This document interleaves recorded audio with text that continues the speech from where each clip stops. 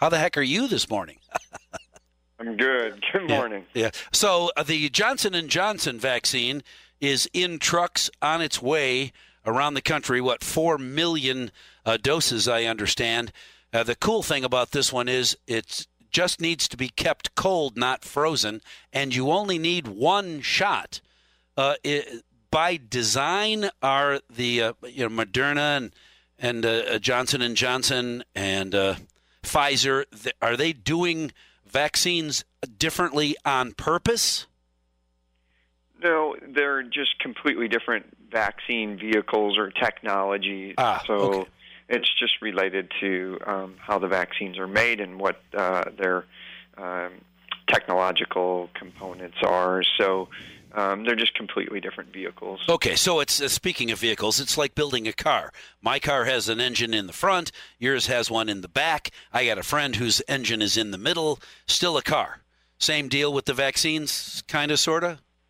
I think that's a pretty interesting analogy. And in terms of, the big question that people wonder about, like, which vaccine should I get? That is true. They're all going to get us to the place we want to go. So I like your analogy. The fact of the matter is I wouldn't worry about which one. I would take whichever one is made available to you as soon as you're eligible, because the bottom line is they're all very effective, all past the bar that the FDA set out initially.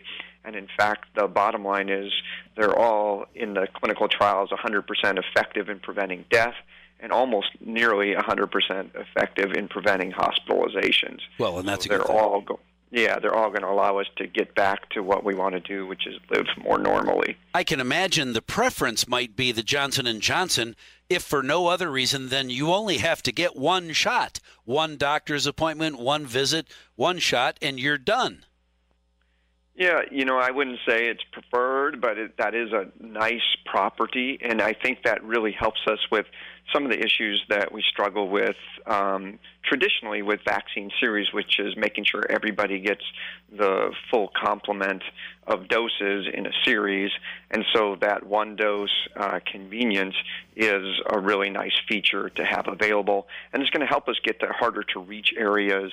I would point out an example of like homeless shelters or some other area where it may be more difficult to get people back for second doses. I get it. One of the other concerns is not only one shot or no shots, is that we hear a lot from the media about, well, there's a variant, the virus is beginning to mutate, and so we might need a third. I heard from Dr. Bill Gates last week, or was it the other week before last, that his researchers tell him, and he's telling the world, everybody might need a booster vaccine. What do you know about that? Yeah, absolutely. So they are doing these studies, and so the first message is I wouldn't worry about that for now for everybody that's eligible for vaccine, but this is certainly something as vaccine experts and scientists that we're studying and sorting out, and we are fully expecting that at some point we'll need either booster doses or adapted vaccines, but when that is and the timing of those vaccines is yet to be determined. But that's not the most important thing for the average person to be concerned about now. And it is true that Pfizer's studying a third booster dose. Moderna's looking at an adapted dose, which is what the messenger RNA vaccines really lend themselves nicely to. And Johnson & Johnson is studying the second dose for their series. So all of the authorized vaccines have ongoing studies that are planned to address this question.